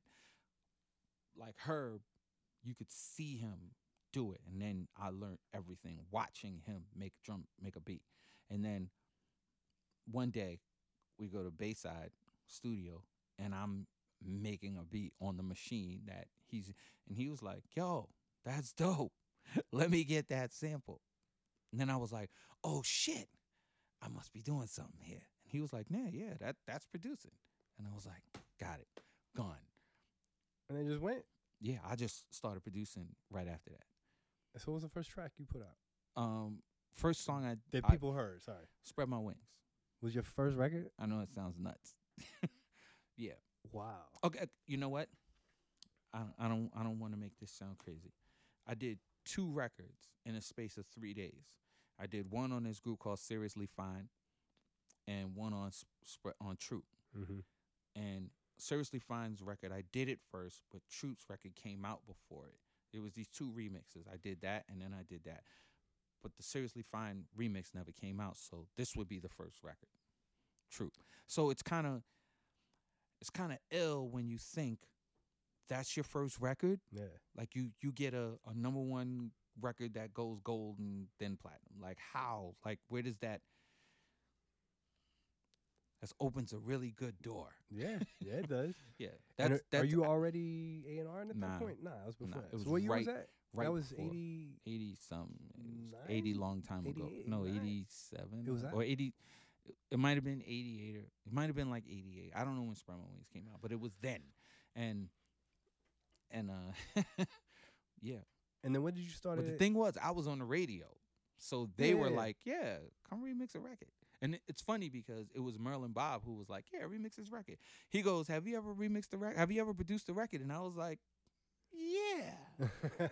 And he was like, "Okay, we'll remix this record." I was like, "Bet." But that was normal for a DJ to remix a record. That was whatever. Yeah, but not the way I was remixing. I was making the records over. Like remixing back in the days used to be you got up, you made it sound different with what was there. Mm-hmm. Like I produced on the record, so it was different to do remixes that way. Like Marley Marl was doing remixes that way. It wasn't like a bunch of us doing it like that. It's just that I was like, oh yeah, okay, I get it. Let's go. And so, all right. So then, how did you get the A&R gig? Right after that record, I was still on the radio. I did that record. And Timmy Regisford calls me and says, "Yo, you got to do something. You know, you're on the record, you're on the radio, you're breaking records, you're playing shit nobody's gonna play, and you're changing the way radio sounds." He was like, "Go over and see Hank at Epic Records. You're gonna work for Hank Caldwell." And I was like, "Okay." I get in there. He was like, "Yeah, we got $40,000 a year for you." I was like, 40,000 for free? Because I'm just like, this is gonna be for free if this is what I got to do. So he was like, "Yeah." And so I go, and 4 days later, Timmy calls me back. He was like, "Yeah, leave there, go over and work with Merlin." And I was like, "Dog, you just sent me over here, and like they're gonna pay me a lot of money." He was like, "Don't worry about it. Go over to work." So I go over to Atlantic, and they're like, "Yeah, we got Atlantic, we got East West. You're gonna work between both labels. You're gonna keep your ear to the streets. You're gonna be doing," and that's when I started immediately like Jazz and Jay-Z. So yeah. And throughout all of this, none of this doesn't sound like something you would want to do, right? Like you've always landed in a place that seems like your sweet spot, like there's a home run for you. You know what I'm saying? Like I think okay. Never one day did I go, "Yeah, I'm gonna be working at a record company." All I thought was, I'm gonna be DJing. Radio? Okay, yeah, I'll get on radio. But it wasn't like the thing for me. Like I was on radio and then got hyped that I was on radio and then was like, this doesn't really pay that well. So I'm gonna go where I'm getting paid well, and that's in the clubs, and that's traveling as a DJ and being tour DJs and all of that shit. And then I remix this record, I make some money, it's cheap. But then after making one good record, all you gotta do is make one good record. Like when somebody comes to you, instead of saying, "Hey, I got 2,500 for you to remix record," they're going, "Hey, I got 15,000 for you to remix this record." And I'm going, if you can say you have 15,000 for me this record to do this record, you really got like 30. So I would go, "Nah," and they would be like, "Well, 20." Oh, okay. And then when you do another good record, it's like, "Oh, I get it now." So I got it quick. So by the time I was on the third record that I'm remixing, in one record I'm making more than I'm making all year working at Atlantic Records. So the thing that was so exciting about making the record was, I'm going to make what people get to play. That's the shit. Because now I can, but then some shit happens to me and I can't play records that I make. What happened? I just don't know why I can't do it. Like you literally, I thought you meant something actually happened. You won't play the records. I can't play records that I make. I know it sounds crazy. You've the only record that I can play that I made and I'm like comfortable playing it. Huh? Brooklyn's Finest? Yeah, but not even that more than Players Anthem. Players Anthem I could play at let's go. And Brooklyn's Finest, I'm a little like, Really? Yeah, I know it sounds fucking for real, for the life of me, I can't put the Kanye record on. But as excited as you just got when you said, I can make the records that the DJs play. Think about this. When you're making it and making it and making it, That's time. Once time goes away, it takes 2-3 months for the record to really happen. You've already had it for too long. I mean, yeah, but I'm not saying that that's a good answer. I'm not saying that it's the answer, but it's just the way it happened for me. It's nuts, man. I don't know. Is there a sneaker you've done that you can't wear? Practically all of them. You can't wear them?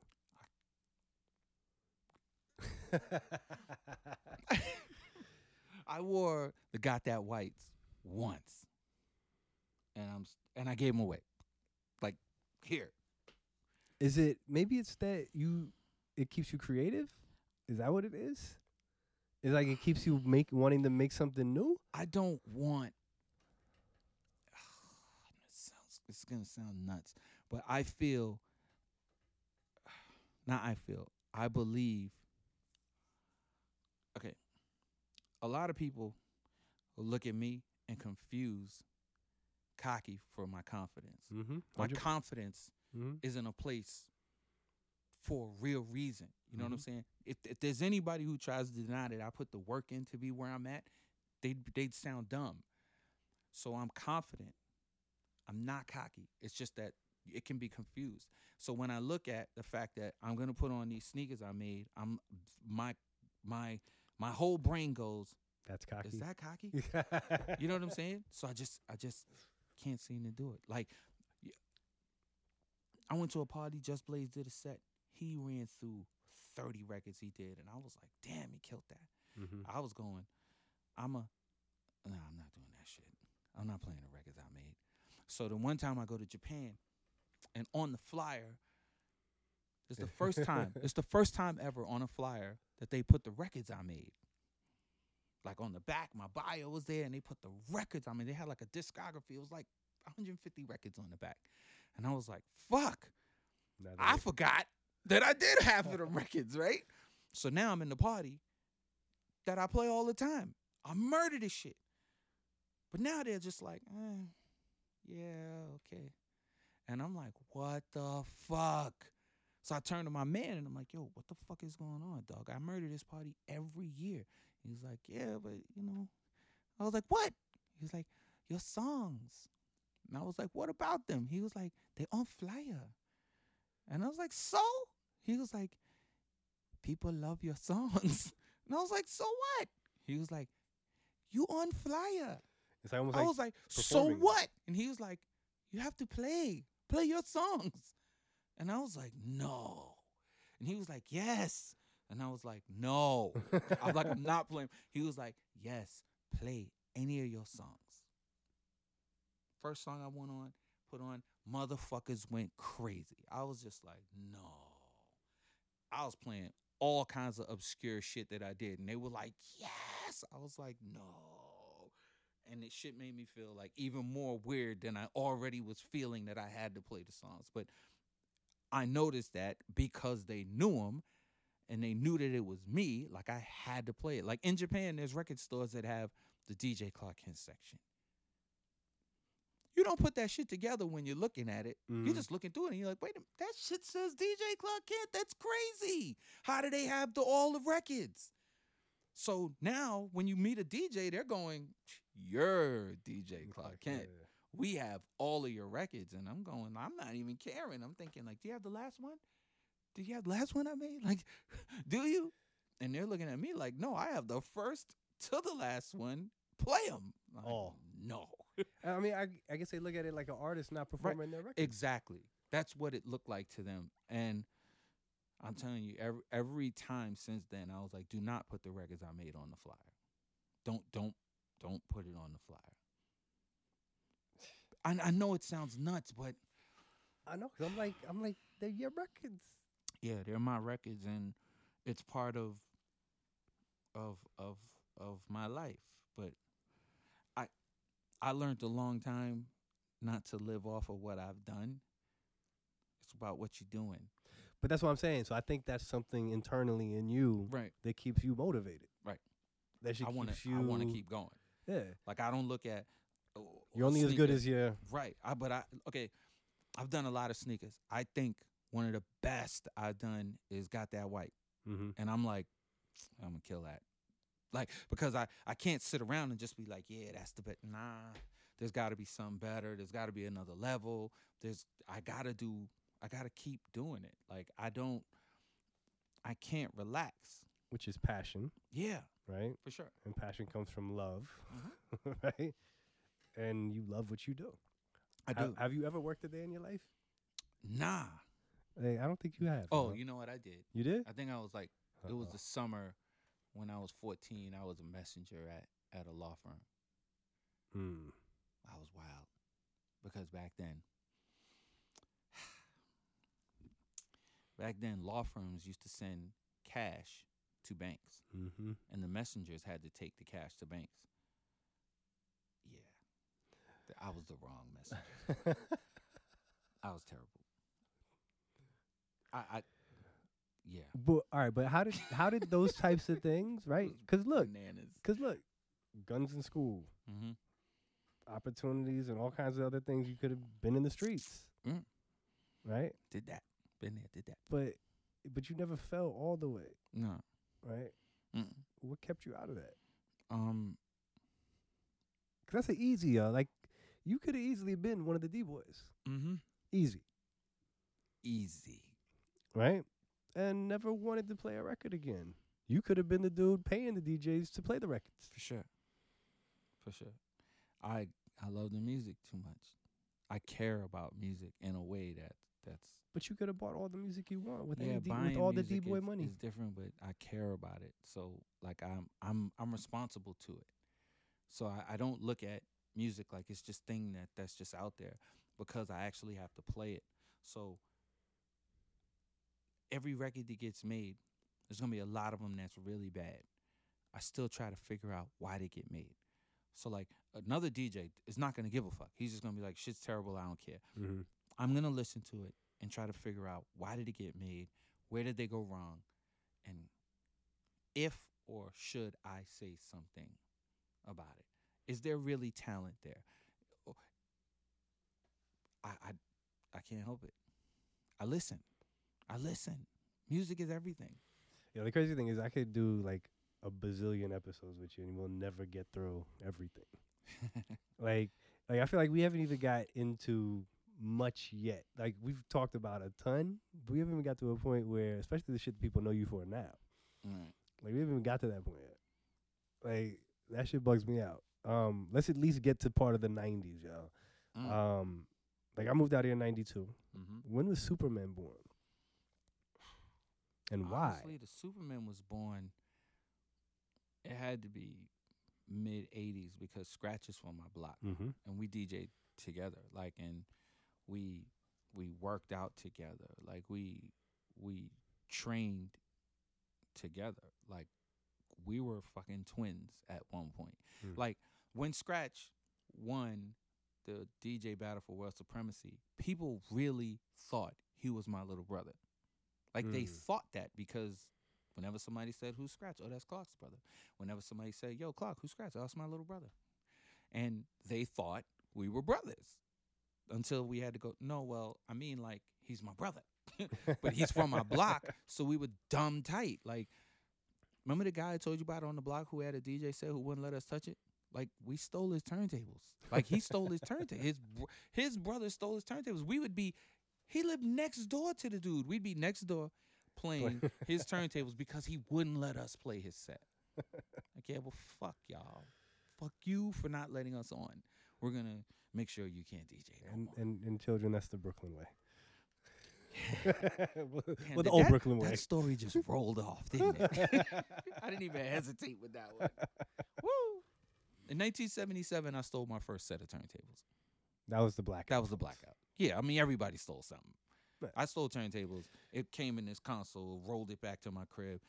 I'm 11. I'm 10 or 11. It's 77. I got a DJ set. I don't have nothing to play it on. No speakers, no amps, but I got a DJ set. That shit was sitting around getting dusty until I was like 14. I mean, 13, shit. 14. Arguably, that was when the DJ was born, right? Especially in hip hop. You know, without the blackout. I had my own shit. But I was DJing from before. I just had my own shit now, just nothing to play it on. Yeah. It was nuts. But I remember Superman moving to New York and going to the New Music Seminar. Yep. And going to see those battles. And some of the fondest memories, though, was the MC battles, which went off in there between Craig G and Super Nat. It's funny because the one between Craig G and Super Nat wasn't a New Music Seminar battle. Oh, that was just an extra battle that happened, I guess, because they was popping shit to each other. Supernatural, the day before, had won the New Music Seminar against Mad Skills. So the next day, I guess Craig G might have approached them, and it went down, and whew. Yeah, like I remember all those times. I remember seeing you in the jacket and all that shit. This before I knew you. Right. That jacket was the first P&B collab. Word? First P&B collab ever was my I think I ever knew that was P&B. It's a P&B jacket. The crown's on the arm. I thought the crown just had to do with no. That was their crown. Wow. And on the sleeve is a P&B with the circle with the arrows. Yeah. It. So imagine how long I've known Supreme. I mean, well, Supreme before Supreme. Yeah, before Supreme. I mean, they're actually one of my favorite case studies. Like, how all three of them are like super important. Yeah, I love that. But Supreme also as a case study is crazy. Yeah, that's nuts too. Like that's going to the penthouse. True. You know what I'm saying? That's true. Right? That to me shows where we started, where you was really like the streets. And what's an older brand than Louis Vuitton? Can we name one? I don't know. Older than Louis Vuitton. I can't personally name another older brand than Louis Vuitton. This is well known. Nah, I can't. Right? Just off the top of my head, no. And you're talking about the fashion house, right? Luxury. It was never for us. Right. Right? It was never made for us. They're way up there, and then they came down here to fuck with Supreme. And then now they had to go down here to pull up a creative director because they know where we're at is the influence. I know you like that word, but we're the influence, period. For sure. And they need a guide now. That puts us in a whole different light. For sure. And so without putting our full conversation on blast, I think that gives you an opportunity to do what you said you've been doing. Right. That's like how hip-hop has changed that, right? Yeah. Because now they can take you and you can sample whatever you want, wherever you want. Right. You right? can. Yep. And do those things. Agreed. Right? Agreed. We lucky. Like, did you ever think hip hop would go like Biggie's words, right? Did you ever think hip hop would take it this far? Yep. You did? Yeah, because I didn't look at it like it was music. It's not music. Oh, it's definitely not music. It's a culture. It's culture, 100%. A culture is a way of life, and because it's a way of life, I didn't expect anything to slow down. Cultures grow, and I'm from the culture, so I can't look at. Now you are. Like true, like but what I mean is, like, it's a way of life for me, like, so that doesn't go away, that doesn't die. Yep. And if my kids are gonna growing up with a father who that's a way of life, like they're just gonna inherently get this thing that we have, and then everything starts branching off from this thing, and the world starts damn near becoming a part of this thing that we started. I mean, like it's becoming a part. It is. Well, what I mean is, it can't go away. They could try. They could try to do all kinds of things, but it can't go away. And the thing is, the more we keep having it be something that's bred from the youth, the more different it's going to keep getting. So it's just going to keep getting wilder and bigger and more extravagant. Like, there's no reason that DJ Clark Kent should have remixed the Korn record or remixed the Limp Bizkit record. Like, it kind of like doesn't even make sense. But in the grand scheme of things, it does, because hip hop borrowed from all kinds of music. I mean, rap music borrowed from all kinds of music. Like, the DJs were cutting up rock records to make breaks for MCs to rap to. So why can't I go back and fix a rock record if I wanted to? 100%, yeah. So I mean, this thing is not going to slow down. it's not gonna slow down at all. Like, but then that's the crazy part, right? But again, I didn't know. I had no clue when I moved out here. Right? I was told in '92, enjoy it while it lasts. It's not real music. It's a fad. They weren't smart, right? But they no vision. But they was almost everybody, even people that were in it, would like, because we didn't have. There was nothing before us to say this is how it's done and this is where it's going. You know what's crazy? I think the people from the outside, if they didn't understand the music itself, if they didn't understand the music that represents the culture, they would look at it and go, it's gonna go away. But I understood it. Like I knew that it's not just somebody's record. It's, you see the way he wears his hat, you see the way he wears his jeans, you see the way he laces his sneakers. That attitude that's attached to it is a thing that's just gonna keep going. Like and like, you have to understand, because things make things cool, this shit just keeps getting cooler and cooler and cooler and cooler. You can't fuck up cool shit. You could try. You're going to have people who are going to be out there trying to figure it out, and they're going to fuck up some cool shit. But real cool shit just keeps getting cooler and cooler and cooler. And I feel like, actually, you should say it feels like it gets not wider, but I don't know if wider is the right word, but broader, right? And what cool can be is because we start adopting new things and different things, for sure, and reinterpreting them and then appropriating them for ourselves in our culture. Absolutely. But it can't happen the reverse. Nah. Like, that's why I'm happy. That's the one thing I do love about the internet, yo. How the internet got at Gucci, and then Steve jumped in. Like, that was beautiful. That part, I love the internet, right? Because it wouldn't allow them to reappropriate what we do. Right. And now we have the power and the influence to be able to stop that shit. But when we looked at Hammer back in the day, and he's fucking flying around in Taco Bell commercials, that was a sellout.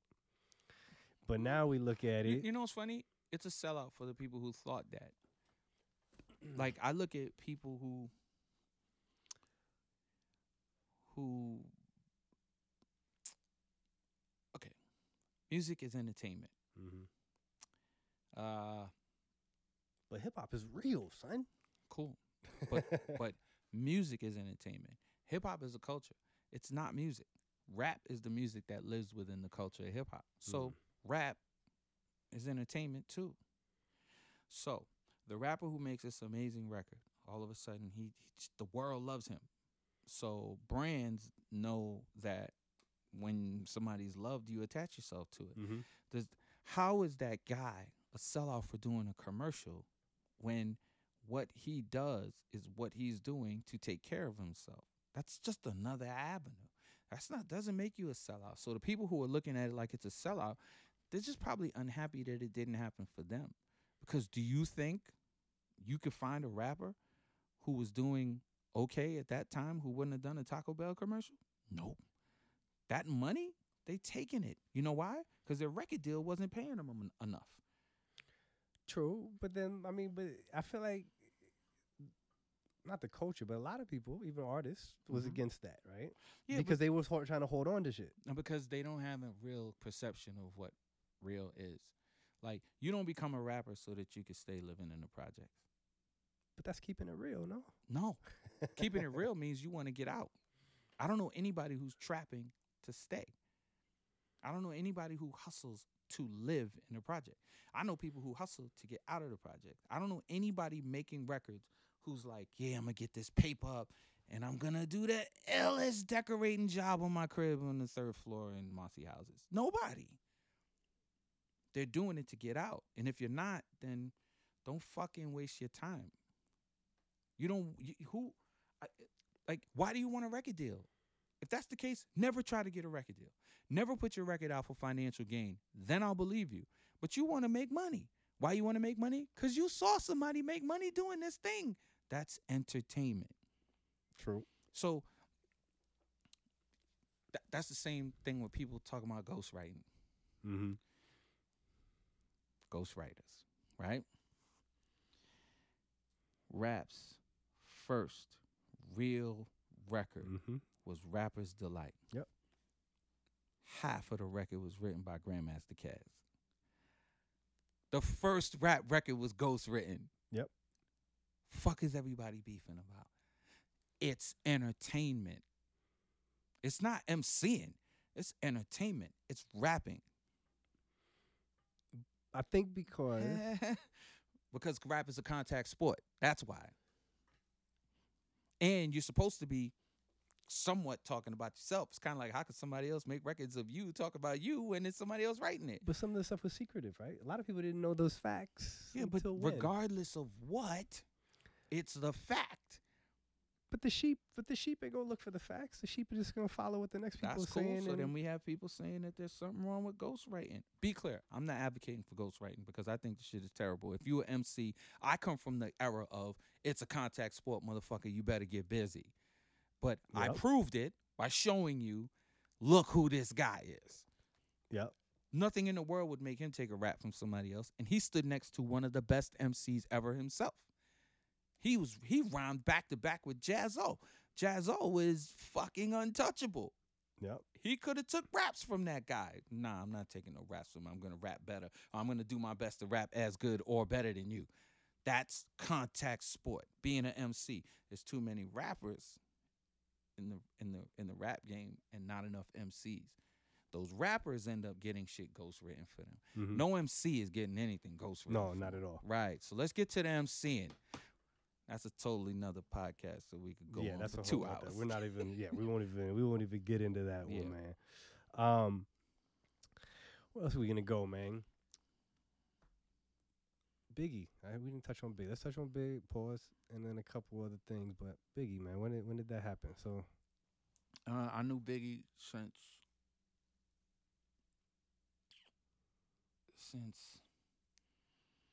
he was like 18, 19.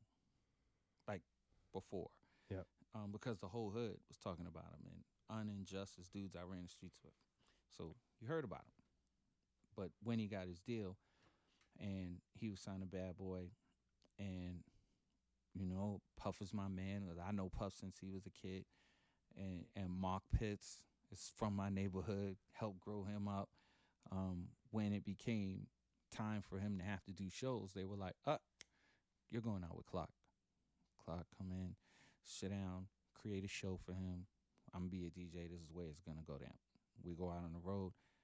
And from day one, the thing that made our relationship special was the fact that he actually was willing to listen to what I was telling him about going on the road and performing. You have to understand, like, I knew Biggie from before that. When he was making the records, we'd be in Scarsdale at Puff's house, and he was making records up there. And the day Craig Mack made Flavor in Your Ear, we were all like, Jesus Christ, what the fuck is about to happen? But we're in Scarsdale, and Puff's crib, and Biggie's there, and there's all kinds of shit that's about to be happening. But, you know, you don't know. One day they're going to be like, Clock, go out with Big. We're just all chilling. And he's busy with a record trying to make sure somebody I love it when you call Big Papa, the Ghost Stopper. That's the Biggie. That party and bullshit, rhyming on Mary shit. Like that's the kid that we was around. And then it was like you got to take him on the road. You got to mold him. And he's willing to go, okay, what we doing? Oh, we're gonna be incredible. Just because of that, just because you're willing to hear it. Because there's people who don't want to hear it. You can get with artists who believe themselves so much they're not trying to hear it. But he was trying to hear it. So I think like after the first day of us trying to figure out a show, we became super tight. And he was my man from that point. But I also had my other mans over here who I was in the studio with every other day. So it was super duper cool on this side. We're going to do shows. We're going to do whatever. Then he started asking for records. When he started asking for records, that's when it was like, what I got to do. Conflict. Yeah, it was a conflict. But whatever Jay or Sauce didn't want, the world could have. So it's like, if they didn't want it, then everybody else could hear it. So I know it sounds ill, but he got whatever he wanted after Jay or Sauce didn't want it. So Players Anthem was passed over by Jay and Sauce. Sky's the Limit was passed over by Jay and Sauce. You know what I'm saying? Everything that's on Junior Mafia was passed over by Jay and Sauce. Yeah. That's crazy, yo. So then you, damn, yo. That's nuts, man. The thought of that, right? Yeah. There's so many more things I want to talk about, but we gotta dip out of this one, man. Part 2, B. Let me know. It's definitely gonna be a part 2, man. It'll be part 3, part 4, part 5. Like I said, man, we could probably do this for fucking 24 hours straight and still not cover everything. Oh shit! Let's go. But thank you, man, for being here, man. God's thank you favorite. for taking a moment to ask different shit, because I've done so many interviews and stuff, and like people,